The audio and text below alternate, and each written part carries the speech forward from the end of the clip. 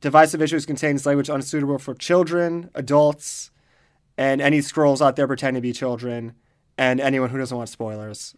So just don't listen to this. Yeah, what if God was one of us? Just a slob like one of us. Just a stranger on the bus, just trying to make his way home. Welcome to Divisive Issues, a comic book podcast where we talk about comic books. I'm Ryan. I'm Sly. I'm Phil. And I'm Daryl. Here we are, guys. Haven't seen you guys in a while. Yeah. Just disregard Phil. A long time ago, back in November, on the Common Radio Facebook group, we had a poll for which Doctor Strange story we should do to tie into the movie coming out. And then other things happened in November that made us not want to talk about Doctor Strange as much anymore. So we postponed it until now. And now we're going to fulfill the results of that poll, which was a tie. So we're doing all the Doctor Strange stories ever made. No, but all the ones we posted. We're changing Divisive Issues to Doctor Strange issues, and we're just going to do Yep. a comic book podcast devoted to him, because he is a great, handsome man. Yeah. That's why, because he's handsome. Emphasis on handsome. So the story, the first story we pitched was a story where Doctor Strange meets the creator of the universe and wins his genesis. Spoilers. Spoilers, but that's how I knew the book, so fuck you. Like, spoilers, the way it's pitched to most people is spoilers, yes. But Wait, it was... who are you saying fuck you to, Phil? Or the Yeah. listeners? fuck It's everyone. always Phil. Oh, never mind. I was wrong. It's always Phil and everyone else. Yeah. Considerable amount of more people. It's always at least Phil. So the story was written by Steve Englehart, who's one of my my favorite underrated writers. I mentioned him before. He wrote the story of Batman and the Laughing Fish, the one that Joker the makes. episode? He wrote the original comic it's based on, Oh, I only saw... and the episode is very closely related to the comic. Sly, but, can I make a confession to you? Yeah, Englehart is one of my favorite writers that we've read on this show. that's cool because he's one of my favorite writers too. Is that a confession, or is that like I don't know. Confessions are usually dark, you know? That seems like a good thing. I view Englehart and Gerber, who wrote Howard the Duck, as like the guys from the late 70s that were like, hey, let's make comics real things. Yeah. I know I said this to someone at some point, but I really, reading these comics, it's always so impressive to me, because I'm like, I like a lot of the other stuff we read, and I like superhero comics, but it's just like there's so many tropes that are very common in every other superhero comic we read, that when I read Doctor Strange, I can't even feel like, I can't believe it's the same studio, because it just feels like it's so different and cool. Yeah, it's way, like... Everyone knows that his whole thing is that he uses magic and is the master of the mystic art. I love that we live in a world where you could say things about Doctor Strange like, everybody knows this. Yeah. It's such a strange comparison to regular superheroes and what they have to deal with, because he has to deal with everything on such another level, and he's always using his powers to do something. Yeah. And the thing that's, I think, stands out, the thing that drew me to Doctor Strange, because I started Sly's recommendations with the Stan Lee stuff, like the earlier stuff, and the thing that drew me to it is when Marvel Comics like really started picking up in the 60s, Doctor Strange was the character that like college kids loved and like hippies loved. And I was like, I wonder why, and then I read it, I was like, Oh, they were on drugs, and this is really Yeah. trippy. Yeah. No, it gets really abstract like every time. Or in the two comics we've read. Yeah, at least in Englehart stuff. Doctor Strange was famous in the 60s even for, because the world he visits, if you watch the Doctor Strange movie, the dark dimension in that movie is pretty much the way it was in the comics. Like it's very inspired by the original artist Steve Ditko's art. Like it was always very trippy from and the get-go. he was created by the same creative team that Create Spider-Man. created Spider-Man, like the most grounded hero ever. So it's so cool seeing their style done in like the total opposite way. But just to get into the artist real quick, Frank Brunner, unfortunately, he did not do that much comic work. He did a lot in the 70s. He did Howard the Duck. He did Man-Thing. But he kind of moved towards animation and moved to Hollywood and worked on animation. He worked on Johnny Quest. That's awesome. And he worked on the animated X-Men series, too. So Oh, that's cool. I really like this art. There's the issue in the second arc we're going to cover. I think it's the second issue. That one was really cool. Like the art that you did there. Yeah, definitely. Everyone like gives Englehart a lot of credit, but I think Brunner is equally impressive in like why these stories are so good. Yeah, and his entire run with Englehart, Steve Englehart stayed on afterwards, but the Brunner run with Englehart is collected in one trade called A Separate Reality, and we're doing the entirety of it in this episode. Yeah, and Marvel just had an Epic collection that has a bunch of other stuff in it leading up to this, but this is like the second half of the book. Yeah. So the story begins. It's actually just for a little backstory because that's what I love doing. The lore. And it's actually very relevant because Englehart and Brunner came in the torrent and ended in a torrent, basically Like piracy? and it started in chaos, ended in chaos, and they were like this. Chaos Emeralds. They were like the eye of the hurricane in a very chaotic period in Doctor Strange because basically Doctor Strange after a long time of having no ongoing series, he was just a member of the Defenders, a superior team he led for a long time, and finally Marvel was like, let's have him back in his own series.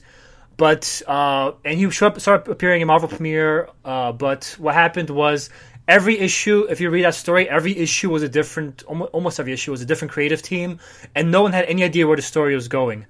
And every issue said, "Oh, you think that was the mastermind, but mastermind was actually this guy. Oh, you think that was the mastermind, mastermind is actually this guy." And finally, one writer name drop. What's his fucking name? I forgot his name. The guy from Marvel vs. Capcom 2. Shulgorath.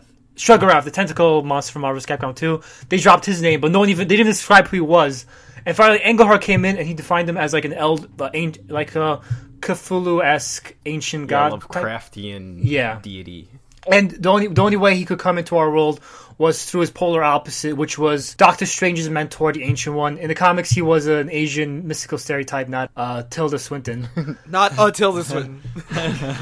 This was a huge. This decision by Englehart was a huge changing point in Doctor Strange because Doctor Strange had to kill the Ancient One in order to prevent the Elder God from coming into our world, and this was a huge change because now Doctor Strange was the Sorcerer Supreme of the Marvel Universe. He was the most powerful magical figure in the entire Marvel Universe. And and this took decades for him to get to this level. Yeah. Or I guess probably 10, 15 years, maybe not decades. Yeah, but he started in the 60s and it was like the late 70s when this happened. Yeah. So it's not like he wasn't the Sorcerer Supreme from the very beginning. Yeah. He only at the point where we're jumping in, he had just become the Sorcerer That's Supreme. Chalupa Supreme. Yeah, so the story opens up. The story actually opens up with immediately after him contemplating what he did and how he killed the Ancient One, and basically he meets up with his love interest Clea, who, if you watch the Doctor Strange movie and saw the Dark Dimension, she's actually a person from the Dark Dimension who basically allied to Doctor Strange, and she was banished to our dimension. And she became his apprentice, and Doctor Strange makes her his apprentice, saying, "I'm Sorcerer Supreme, so now you're my apprentice, as well as my lover." So, bonus. Yeah. Like the snap. Got him. Yeah. And another supporting character is Wong, who in the comics was more of a servant martial artist type, and generally pretty useless. I would compare him to the Krillin of Doctor Strange. Or the Guardian. Wait, Guardian, like the Superman character? Yeah. It's a joke, Ryan. He just shows up and just gets beaten. That's his job. Oh, to show, okay. That makes this sense. guy is a hostile threat and he can beat up this useless guy. I thought there was another DBZ character named Guardian. I didn't know. Like that was the first striking thing to me when I read it, because I went into this not really expecting to like Doctor Strange, because I'm like, whatever, like this wizard in blue pajamas isn't like. Have you he seen doesn't the look movie, that cool. Daryl? Yeah, Okay. I saw it after I read this though. Oh, okay. And so when I was reading this, I thought it was really cool that it just starts with him thinking about like meditating on life and what his own existence means. And he said he was meditating in the desert to delve into his soul, to weigh the intangibles that truly compose his being, and determine whether he is pleased with the balance. And also contemplating his connection to life itself and how every living thing now is special to him because he sees the magic in it. Yeah, he picks up like an iguana. It's like even this, such like a tiny thing, having to live means to influence the cosmos by your actions and just your presence. Yeah, and he says, like, now I'm the Sorcerer Supreme. I'm basically all-powerful. Shouldn't I be more than just, like, a superhero? And he even starts pondering the very nature of existence itself, where he's like, the opposite of life is not death, it is non-existence, Yeah. and like, you know, even by living and dying, you're still part of this great cycle in the cosmos. And I just, even though I've read this before, I forgot how immediately this arc is just like, this is some fucking Yeah, it's just it's shit. immediately different from anything like we've read in a while. Yeah, it's like it's Yeah. just it's so interesting because it's not the typical like who's the villain gonna be? Let's go fight them. Even though there are villains, but they're not really. They're like these weird abstracts. Like if the villain is death, like that's like you know, it's not like a super villain. You know? Yeah. So Doctor Strange, now that he's all powerful, decides he's going to go meet up with Baron Mordo, his old rival. If you watch the movie, you know that Baron Mordo was another student of the Ancient One, and Spoilers. basically, fuck you. But you know that. But in the comics, actually, the reason why Baron Mordo betrays Ancient One, Doctor Strange, is actually because Doctor Strange was so much better than him. He literally is the Krillin of Doctor Strange, and that's why I actually like him. And No, he's not the Krillin. He's the Vegeta to Goku. Yeah. no, but Vegeta is more competent. Like the thing I like about Baron Mordo is Doctor Strange outclassed him ages ago, but he still finds shady, manipulative ways to be on his level as we'll get into the so story. he's kind of like Piccolo, or Piccolo, yeah, way yeah. God beneath damn it, him. you fucking nerds. Yeah, There is a pretty good joke, though, that shows that, like, it's not all super heavy cerebral, where Clea and Wong pick him up in a Jeep, and Doctor Strange is like, okay, let's drive through the desert. And then they're like, wait, aren't you Sorcerer Supreme? And he's like, oh, yeah. And then he just teleports. yeah. And they're like, but we paid a deposit on that Jeep. And he's like, I brought it back. Don't worry about it. Yeah. So he goes to Baron Mordo's place, and he sees.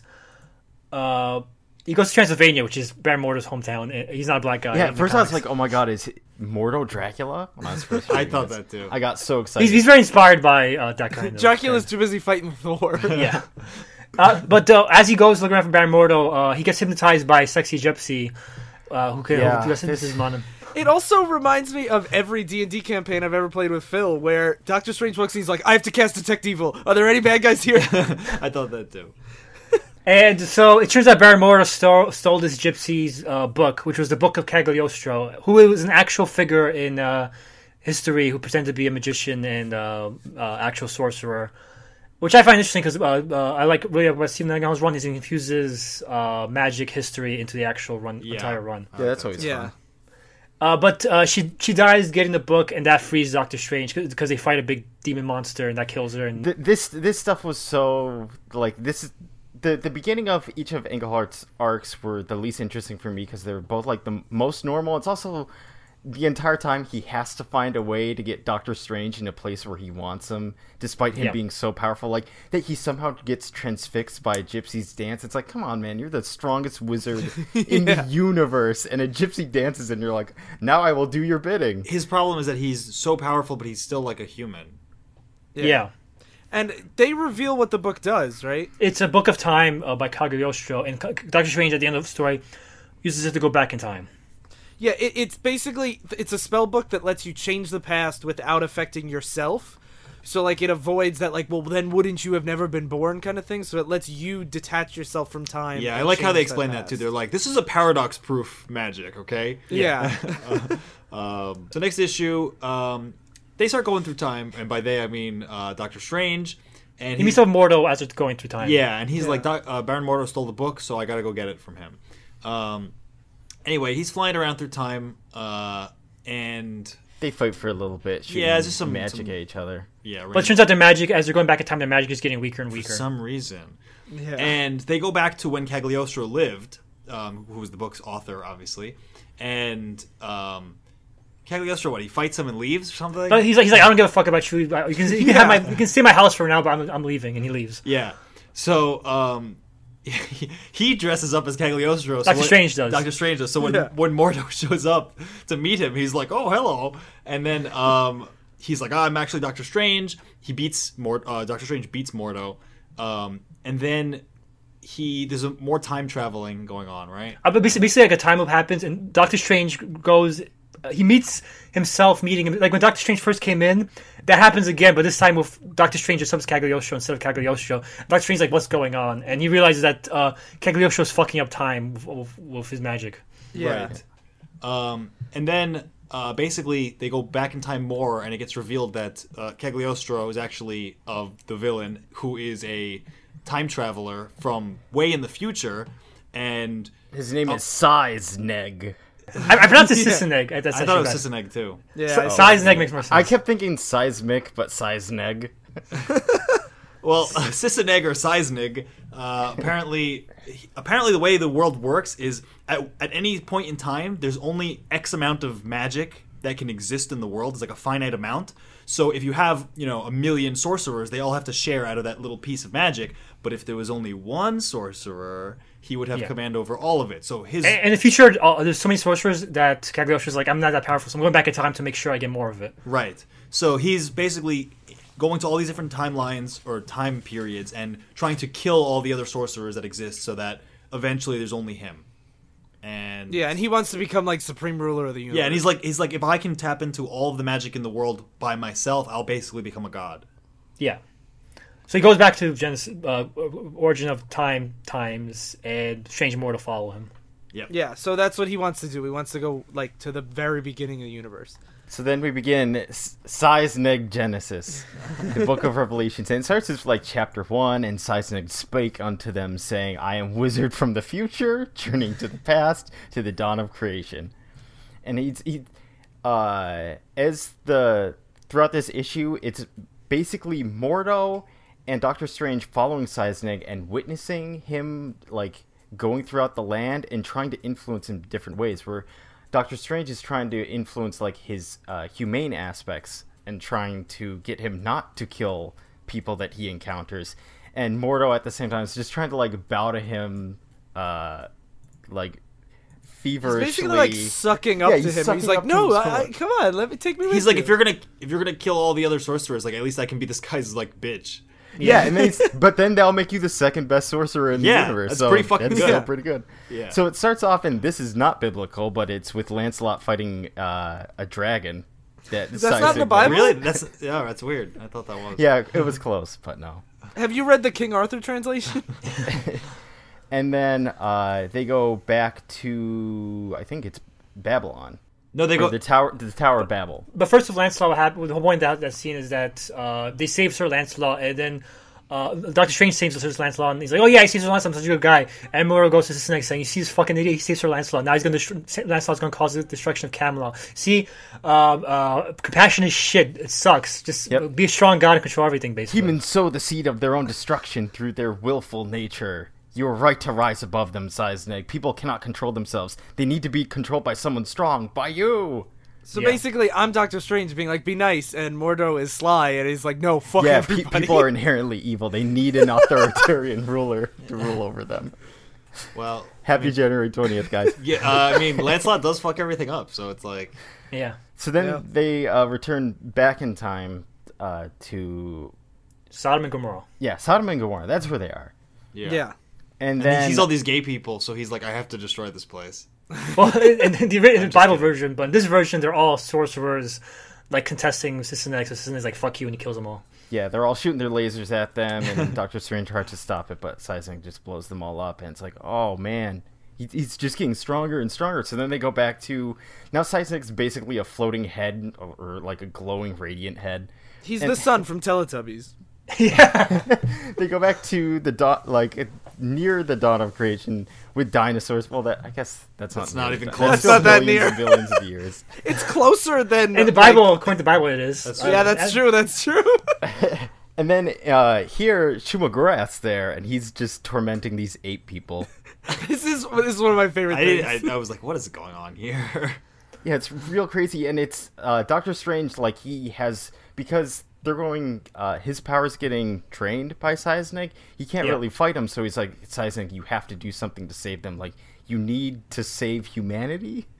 Yeah. But Siseneg is fine. Like, yes, I can rise above humanity, but I can't abandon it fully. And he saves the last two apes, and sends Shumagorath to another dimension. Which is like a loop to where, like it explains how Shumagorath left Earth.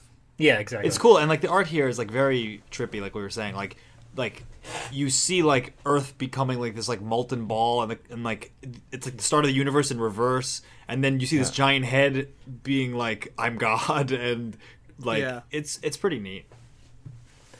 Yeah, and so as we're drawing to the actual dawn of creation, and the cosmos begins uncreating itself. That's where Science comes to the revelation. Like, he wanted to go back in time, be God, and then make the universe as he saw fit. But now he's realizing, as he is God, he can make the universe no better. He has to make it the way it is. Yeah, he realizes that the universe is perfect as the way it is. Like, now that he has seen its creation, he understands why everything is the way it is. And he Man can't is ruin it. imperfect, but as close as one could hope to be, because they always strive to be better. Yep, and then he creates the universe, and like Doctor Strange and Mordo return to the modern day of 1974. He also says his name is not Sissenegg, but Genesis. Like, that clever version name paid off. Usually I think that's the dumbest thing ever, but I think it actually kind of works here. I would have liked it better if he was Cagliostro the entire time, honestly. I think that's fair. The Science is just such a weird name that. But in like this world with all these other names, I'm like, it didn't stand out as extra weird to me. By the eye of Agamotto. Extra strange, you mean? Yeah, like, I mean, is he part of the hoary hosts of Hogarth I or love whatever? That. That Like, was always it's- my favorite. And so that ends the story, is that he witnesses basically God make the universe, which I was blown away when I finished that tale, not only because it wasn't about fighting him to have him relinquish control of all magic, but rather trying to like push him in certain directions. Yeah. And also that Marvel published a book that's like, God's not real. It's this silly No, God is magician real. It's from the just this- 31st century. Well, that's what Doctor Or, Strange like, is. the God you know is a lie. That's what his quandary is at the end, is because he wakes up in New York in 1974 on New Year's Eve, or on New Year's Day or whatever, and he says, like, did I witness a second Genesis, or was that the original biblical Genesis? Yeah. And, like, I like that open-ended, like, was this just a Doctor Strange plot, or is this what happened all along? And just as a note, as a final note, because it'll be important for our second half of this special, Mordo becomes catatonic after seeing the universe because he's a baby. Yeah. Baby. What a baby. From a bitch to a baby. What we're talking about is relevant because Steve Englehart and Steve Brunner actually anticipated a backlash to the story, so they actually faked a letter to Marvel saying, "Hey, I'm a Catholic priest or something, and I think this book was very creative use on religion." Wow. Like, he did that in advance, so like by the time it was like out, they already got like the letter. Like, or people, Marvel's like, "Wow, Steve Englehart, people are excited about this biblical take on." Especially priests. Yeah. That's pretty So good. great. They don't find this offensive. That's funny, though. So concludes our first story. Now, the second story is... By the way, I know, Daryl, you were saying how it's interesting. It's shocking that they would, like, meet God or say God's not real, whatever. Yeah. But, like... God's not dead. Even though it's overdone in stuff like anime and video games, I love it every time. It's also I hate God. it's says not Phil. something you see in the 70s Yeah, that's true. Yeah. in Western media. Do you know, when I was buying Xenogears as a kid, the guy at FuncoLand or whatever, or GameStop, tried to tell my mom that it's like a very controversial anti-religious game. Oh yeah. Yeah. And I was like, come on, Mom, it's okay. You just kill God or something. It's just a fine." game. It's a video Yes, game. Yeah. I also wouldn't expect it from something like as mainstream as like Marvel Yeah, Comics. that Yeah, too. yeah, that's true. Like, Yeah. you'd expect it in like some weird offshoot. And Yeah, Japanese exactly. things are way more comfortable doing that, but it is... Yeah, because they weren't. Yeah. They're godless commies. Yeah. Well, they're just less... Yeah, yeah. Yeah. They're less, you know... Yeah. Yeah. Godly. Godly. Fucking scum. But, so getting to our next story. Whoa, wait, that just sunk in. That was a harsh thing to say. I mean, they are heathens that need converting. Yeah, exactly. Like, Much like Clea in this next story. so the story is, so speaking of godlessness, this next story opens up. It's Doctor Strange hanging out with Clea in the Sanctum Sanctorum. I don't know. Is that pronounced? I don't know. I But, think so, yeah. Yeah, so he's hanging out with Clea, and she's showing up. She makes a rabbit come out of a hat. She's like, "Oh, look how magic has progressed." That's pretty funny. And as Doctor Strange walks, She's just flirting with him. oh yeah, she wants the The Doctor way D. magicians do, I guess. Like, He did here's a mention in rabbit. the earlier arc, like during his existential crisis, that like as he gets so cerebral and like trying to find his place in the grander scheme, like Clea grounds him, Yeah. and like reminds him of his human side, and like he Yeah, loves her, those- and that those are his, keeps him from going crazy. good relationships, just like with like Superman and Lois, is that you need someone to ground you in reality when you're so or like powerful. Swamp Thing, and Yeah, that especially. It actually reminds me a lot of Swamp Thing and Abby. Yeah.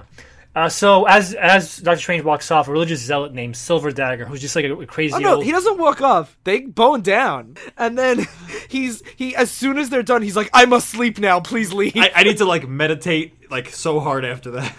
And I He, like that goes into a Clea, trance. Clea talks to the rabbit, and she says, "He is so much a man, little rabbit, so much." But the religious zealot climbs up to the window and he makes the rabbit grow big, basically pointing out that Doctor Strange has magic to protect him, but not like magic's just like fucking around magic. I hate that. I honestly hate that explanation because it feels like such a loophole. They're like, well, his magic can detect any hostile threat, but is really a giant rabbit a hostile threat? It's like, yeah, it actually is. Yeah, I thought that was dumb. He also does kick Krillin here in the stomach, and that none of his magic senses that as a threat. Also, the window breaking or any magic coming into your sanctum should be a threat. Yeah, the reason Yeah. is that when the window breaks from the inside, because the rabbit jumps out of the window to let the Silver Dagger in, that It's like wasn't his like spells a must be threat. so specific, like they're like computer code. That's like, what I was saying. Well, like, they use magic all the from time, so I imagine they can have a catch-all protection against all magic inside the sanctum. I don't know, it seemed kind of hand wavy to Yeah, me. the beginning of Englehart's always, his arcs are great, but the beginning of the stories are always just like, and then this just happens. Well, that'd be relevant. That'd be relevant discussion because this is why a lot of Englehart's run was retconned by other writers because they're like, we don't want to do this anymore. We're just gonna have Doctor Strange be weak. No more Sorcerer Supreme, and we'll get into that. Well, yeah, it would make sense if you're a writer. So what do you prefer? Do you prefer this whole entire I'm connected to everything to be gone and have the bullshit maybe come up a little time, or have it be gone completely and be irrelevant? That's a question I'm gonna bring up later. That's more of a next time Yeah. kind of thing. So he owns like Dara pointed out, he just kicks Wong's ass and hypnotizes Clea by taking her by surprise to make her under his control. And he steals Doctor Strange's Eye of Agamotto. If you watch the movie, it's that thing Doctor Strange used to control time.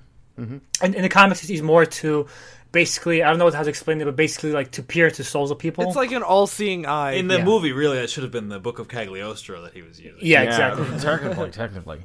And basically, he stabs him, Doctor Strange, with a silver dagger because silver can apparently go through magic. I love that. Yep. Too. And he says, "Die, demon, die." 'Cause he, Yeah, so Doctor Strange meditating, and the silver dagger stabs in the back, and then silver dagger runs off with Clea.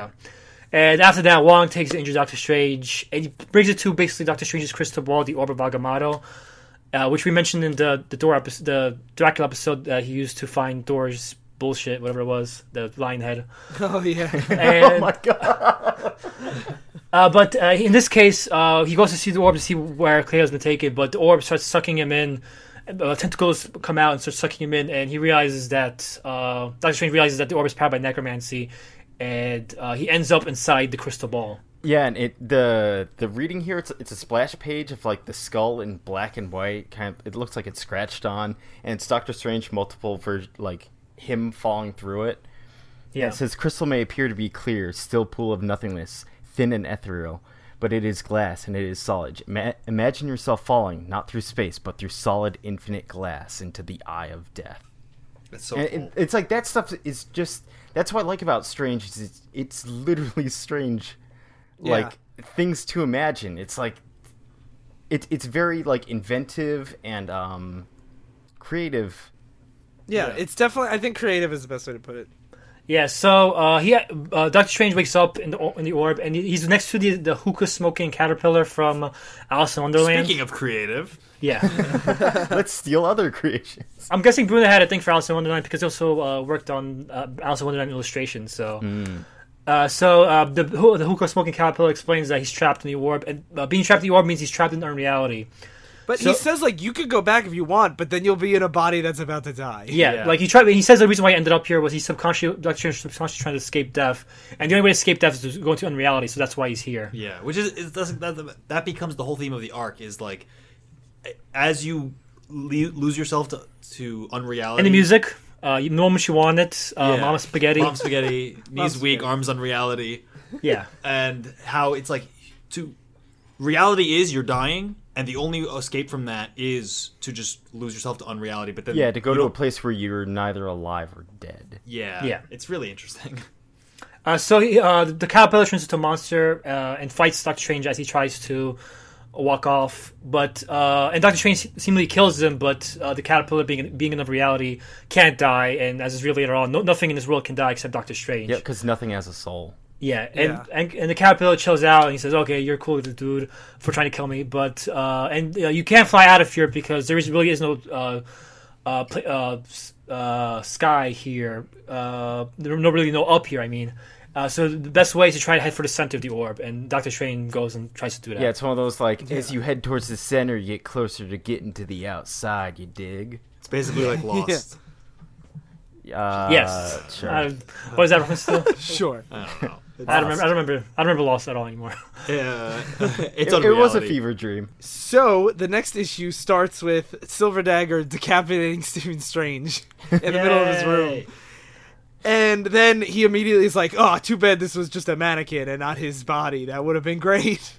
Yeah. He was doing it in front of Clea, and he's basically torturing her, trying to break her spirit and convert her to Because Christianity. he wants to convert her to Christianity because he keeps calling her like a demon and he wants to cleanse her of all her demons and everything. The first issue just had him mentioning Doctor Strange as a demon, and I was like, okay, that's weird. But this is where you start to see a little bit more of him. That's like, oh, he actually he's a zealot.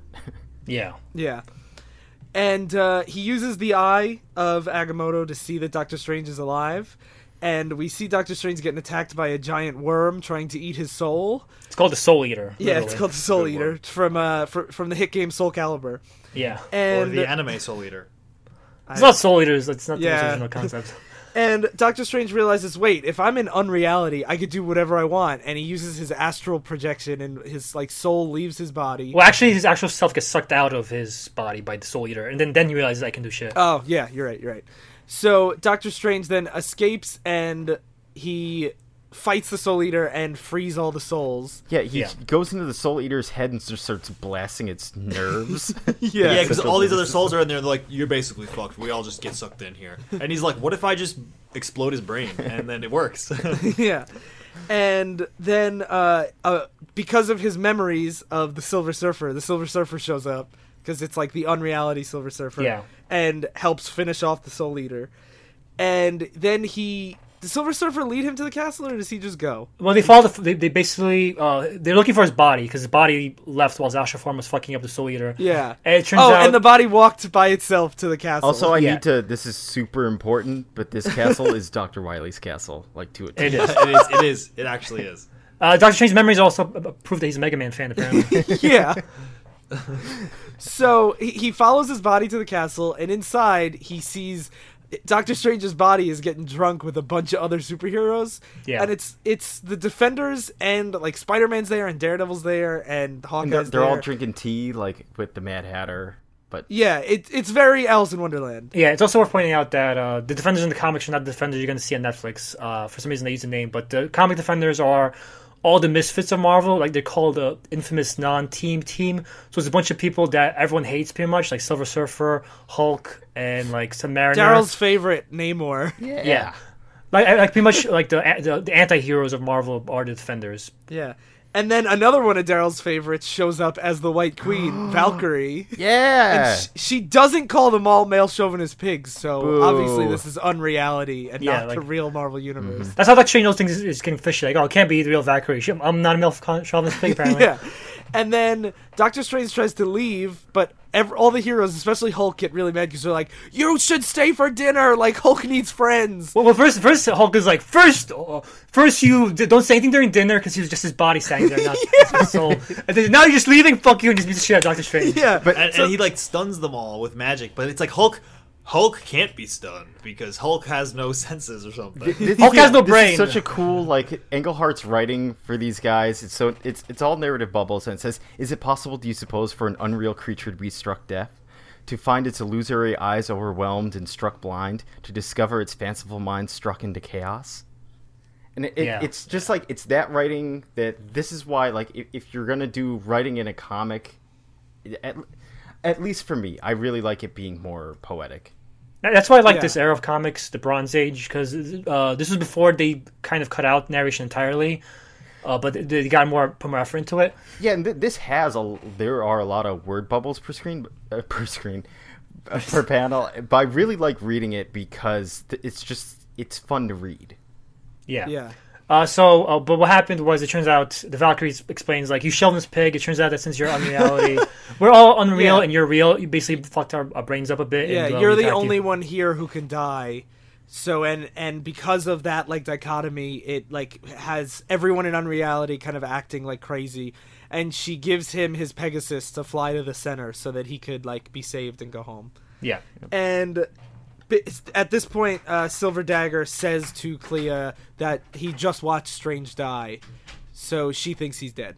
So he rides his Pegasus. It recaps the story, and he rides his Pegasus to like this town where everyone is apparently dying, and then there's 3 other men that come out at like the gate to meet him, and one of them reveals himself to be Famine. So they're the 4 horsemen of the apocalypse as he goes to meet death. And all the other emaciated people, it turns out, like, as he gets closer to death, these are all people waiting to meet death, basically. And they're all, like, trying to kill themselves, saying, please let me die, I want to die. And they're waiting outside his palace, but he doesn't let them in. Yeah. So they're all like begging him. It's like, please at least give me death. Please let me go there. And as he goes there, he's allowed in. Yeah. And they try to grab onto him as he's doing it, but Dr. Strange's like, fuck off, and he flies by himself. And again, I think like going to more of the abstract here, like it's a cool idea that Doctor Strange got stabbed, is dying, and like figuratively in this weird unreal universe is able to move towards death as he's physically dying. Like the it's just a cool like abstract way of him confronting his own mortality. Yep. Yeah. And even as like brief as this world is they visit, it's a really neat idea that everyone here wants to go and meet death because they're so tired of being like these ragged shells. Yeah. Of life. It reminds me of like Dark Souls, like in Yeah. Undead Burg.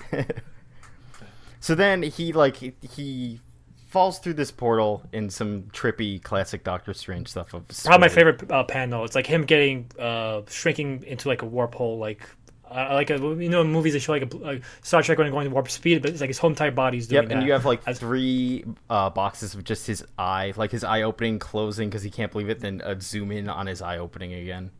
Yeah. And then he falls through into basically like the cosmos.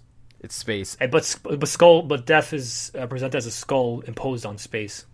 Yep, and basically a meteor hits his horse and turns his horse straight into bones. And it Death looks so explains cool. that anything in this realm that touches you, even subatomic particles, are basically killing you.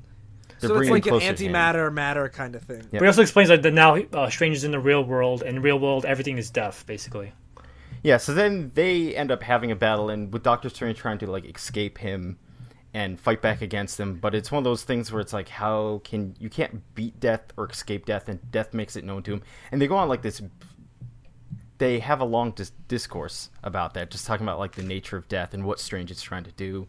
This is like the coolest part of the arc, but like it's kind of hard to summarize in like a podcast. Like you kind of have to just read without this. going page by page Yeah. and just explaining what each of them like say to each other. Because it really is this like confrontation with like the inevitable death of everything. Like Yeah. it's really interesting. Yeah, and it ends with Doctor Strange basically realizing that he's accomplishing nothing and he has to accept death. Well, and it's because die. he finds like eternity, and it's like, oh, this is the counterpart to death, and he's like, I can go in eternity, and death can't reach me here. And then I But like then that I'm just- Death explains it's like, well, eternity is a man-spawned concept that like he can still like push and pull against it. It's form Yeah. that he's in. That Englehart stuff definitely is real like crazy. Where like he's in, it looks like he's in the white shadow of a figure, which is eternity, and he's Eternity actually is a figure That's in from Marvel. Stan Lee's run. We'll get into Eternity in the part 2, but he's actually a figure that represents all creation in and, Marvel. and as he's but- flying around with it, it's slowly like bending and warping, and growing emaciated and thinner. yeah. And doesn't at this point he gets visited by Ancient One Kenobi, Yeah. and it's Yeah. like Well, that's after. First, he accepts death and dies, and Yeah, after 'cause he he's like- dies, he realizes I can sit in the shadow of eternity forever, and it doesn't matter because Clea's still trapped. The universe will go on. My body is still going to die when I get out. Like I can't keep running from death. I have to accept it. yeah, I have to and return to the real world because I can't influence the real world for hiding here. Yeah. And so when he dies, that's when he meets the Ancient One. yeah. So he gives himself up to death, and Ancient One basically pulls like Obi-Wan Kenobi and is like, Oh, Like, it was a test. yeah. He's like, Luke, you've turned off your targeting computer. What's wrong? But this is what one of my favorite things about Stephen Cohen's run. Basically, he explains that what happened was Doctor Strange. This is like basically their tests as being Sorcerer Supreme that happen naturally, and basically one of them is confronting your natural mortality. And he says like when you once the Sorcerer Supreme confronts death willingly. Now you no longer fear death of natural causes, and you can live indefinitely, just like the ancient one did. It's like the kind of the Eastern philosophy of if you're looking for a way to escape death, once you accept that you will die, then you become eternal. Yeah, it really feels like that, like that Buddhist like thing. Like you have to reach a state of spiritual enlightenment in order for your body to fall in line with that. Yeah. Yep. And then the last, really should have ended there, but the last, you have to solve up the Clea you gotta thing. tie it up, and You gotta defeat Silver. That's why I like the structure story. Maybe I'm the only one here. I like the fact that I like stories where Silver Dagger is no threat to Doctor Strange, but since Doctor Strange is so entangled, this as a powerful character, he's so entangled with this greater in life concept that this minor villain is basically getting away with murder, basically. That's true, and it is cool. I think in a lot of fiction where you have the hero's journey, and then he becomes powerful near the end, and then has to go stop the villain. It's like he has the upgraded gravity gun now. Yeah. the last issue, that issue is definitely the climax, and then this is just like, well, how does Doctor Strange resolve this? Because we all know he will. Yeah. Yeah. So now Silver Dagger decides to tell Clea his origin story. So he's Which is like, pretty cool. Yeah, he's like, you've been talking blasphemy and witchcraft this whole time. You don't have to surrender yourself to the Lord. And he's like, let me tell you where I came from. You think I'm insane, but, they called Christ insane, too. I was actually in the Vatican. I was a Cardinal. bishop. He was a cardinal. He was vice pope. He was almost, but he was set up to be the Pope, but the Pope Like, how the cardinals, they vote on the next Pope every time. Yeah. He was being groomed to be the successor. Yeah. But the cardinals basically had their own little meeting and ousted him. They said he was too fanatic. Yeah, the Pope tells him beforehand, saying, we all know you're the most religious, the best guy, but all the cardinals are political and they don't want a fanatic, so you're not going to get it. And I like that they say, where he says that they passed over him because publicly the cardinals speak of your youth. Privately, they murmur of fanaticism. Yeah. It's like they too would probably be afraid that this guy would Go crazy and yeah, try to, if he knew like he did. that, yeah. Yeah, so he goes into the Vatican library, and of course they have magic books there, and it just takes a few days to learn. just like the real magic, the real Vatican. Yeah, so he. You mean just like God? He reads for 6 days and 6 nights, but on the 7th, he succeeds in mastering magic and then collapses. Yeah, Just like right. God.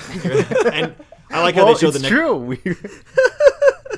they show the Necronomicon in there too. It's like the Vatican has all these really cool books, I guess. Yeah. I actually really like, the thing I really like about his origin is that he goes, after he learns a little bit of magic, he starts going around the world, like people like Doctor Strange and Batman did in the origins. Yeah. But this is what probably would happen in real life if they had teachers just willing to teach anyone this stuff. Like, he learns the magic and he kills the magician with it. Yeah. And he's like, But it's also because he must be some like inherent like savant, because he learns it better than they do every time. Well, he Yeah. has Yeah. unending devotion to God. So Yeah, it reminds me of like in role playing games where you have like the more holy you are and more devout you are, the more power you're granted. yeah, like if I Tactics, he has the higher faith faith. stat. Yeah, he has 99 faith. Yeah. But doesn't leave. He doesn't leave to join the church because he was already there. and even though So- the backstory is pretty long, it's really cool to get establish some more depth to a character that when he appeared in that first issue, I'm like, is this like some stupid old Doctor Strange foe that has a big white handlebar mustache and always uses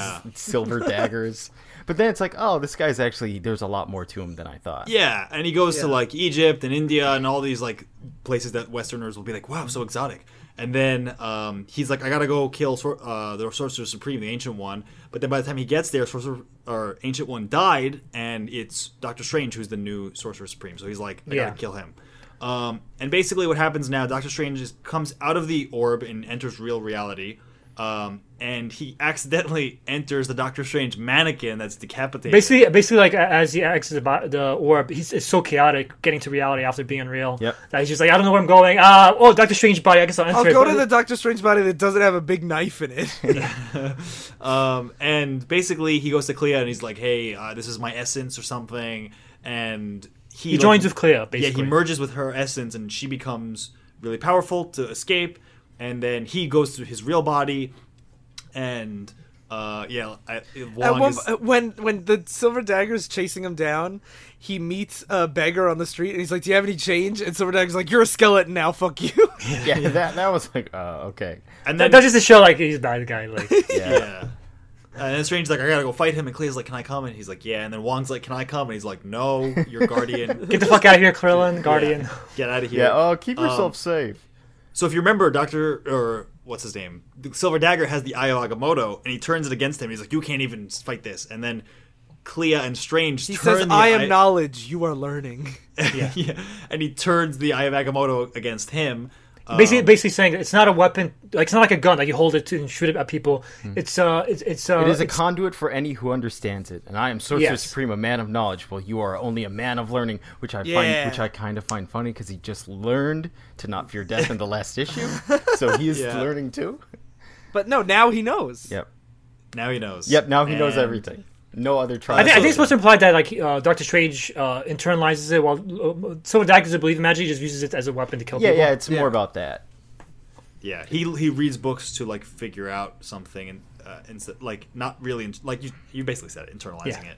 Yeah. And then so Silver Dagger's like, oh shit, I am a crazy religious guy, and he falls into the Eye of Agamotto. Yeah, because Eye of Agamotto makes him realize his true self. Yeah, and he's like, I'm shit, and then we see I'm shit. we see the comic end with him chilling with the hookah smoking caterpillar. Yeah. And they're just like, all right, I guess this is my life now. Yep. This is non-life now. They're talking for the rest of eternity, and the caterpillar couldn't be happier. Yeah. That fucking end. It's like that last line. I like it. It's like a cute little note on this really trippy story. Yeah, it's a cute ending. Yeah. So now let's pretend we're in the world of unreality where we're not continuing this for the next episode. Would you guys read more of this? Yes. Oh yeah. Sly? Oh, definitely. I read them more. I know. I love this. So book did more. I. But that's the segment. That's Yeah. what we have to do. Yeah, I love how much Englehart focuses on like philosophy and discussion for Doctor Strange's stuff. Because when you are that powerful, it's like that's what's more interesting. It's like And you know they do put in the like action scenes because they have to because it's a comic, but like they're never like done for too long. They're kind of interesting, and the comic still has that feel of like the more interesting abstract like highbrow stuff. Yeah. Like it's just really cool, and I mean it's no Nemesis, but it's like it's still it's up there. This is how you do pulpy stories, Yeah. where it's entertaining, but it still has some meaning to it. Yeah, quite a bit of meaning, I'd say. I Yeah, agree. definitely. There's a lot of like meaning in the confrontation with mortality. Like it's Yeah, I also Yeah. like how Doctor Strange struggles with taking life. Like when the caterpillar starts fighting him, he has to blast it to get it off of him, and he's already like remorseful that he had to take a life, not knowing that the caterpillar is unlife. Yeah. But it's like Yeah. that's just neat to see. Yeah, that's actually why I really love Doctor Strange and why I don't like the modern day Doctor Strange as much, because his devotion to life is forgotten by most modern writers. But yeah. that's I mean, watching the movie, I was like, he just seems like another one of the Marvel superheroes, just with magic. Yeah. More than like there was trippy stuff in it, but his attitude is still like, haha, one liner. actually, the movie I would say got it closer than most of the recent comics, because they actually say, "I'm a doctor. I have to protect life. Like I can't kill these sorcerers." Like he was trying to find a way to And avoid also, killing. the movie is his journey to becoming That's true. like, That's one true. with He- the universe. Or he whatever. does like he is an asshole and then realizes I shouldn't be an asshole. Sorry, spoilers. Yeah. Spoilers. Superhero movie actually has the person becomes superhero at the end. So we read the apex, the peak. What was? Yep, I don't know. apex We and read the peak. Yeah, we read The pinnacle. The crest. We're at the top of the hill. of Englehart's run. Next time on Divisive Issues, we're going to see how it ended and devolved into another chaotic hurricane after his run. Spoilers: Doctor Strange gets cuckolded by Ben Franklin. That's a good way to end it. Wow, that we is- should have our next time on Divisive Issues be like a TV show. Next time on Divisive Issues, then it's like, I can't believe you said that, Ryan. And then we argue, and then it's like, then it cuts, and then it's like, spoilers, and then fuck you, Phil. Sly, how could you cuckold me? We're all cooks. That's the twist. Dun, dun. Next week, Wednesday, at whatever So- time Sly wakes up. So just before we say goodbye, I just want to quickly plug. I made a separate announcement, but in case you didn't listen to it, we did launch a second podcast that's on the weeks that this isn't. It's called Oops, I Talk Politics, and it's exactly what it sounds like. First 2 episodes, by the time this comes out, the first 2 episodes are out, and we talk about Hamilton and the movie Crash, and hopefully this episode we kept politics out of it. I think it's because we had that other way to vent. But we talk about religion instead, so one time rush the topic to another. But I would recommend everyone join the Facebook group. It's Oops, I Talk Politics, and see how mad we are. And you can mad as in crazy, not as in angry, because we're insane. You can crazy libs. You can find that and the show on iTunes, Stitcher, Google Play, and wherever you get podcasts, and rate and review both of them. But I guess because we're here, this one first. And thank you guys for listening. We've been Divisive Issues, and I've been Genesis. I've been the giant rabbit in the hat. I've been the hoary hosts of Hoggoth. And I've been Sorcerer Supreme! Stay in continuity. Yeah, what if God was one of us? Just a slob like one of us. Just a stranger on the bus, just trying to make his way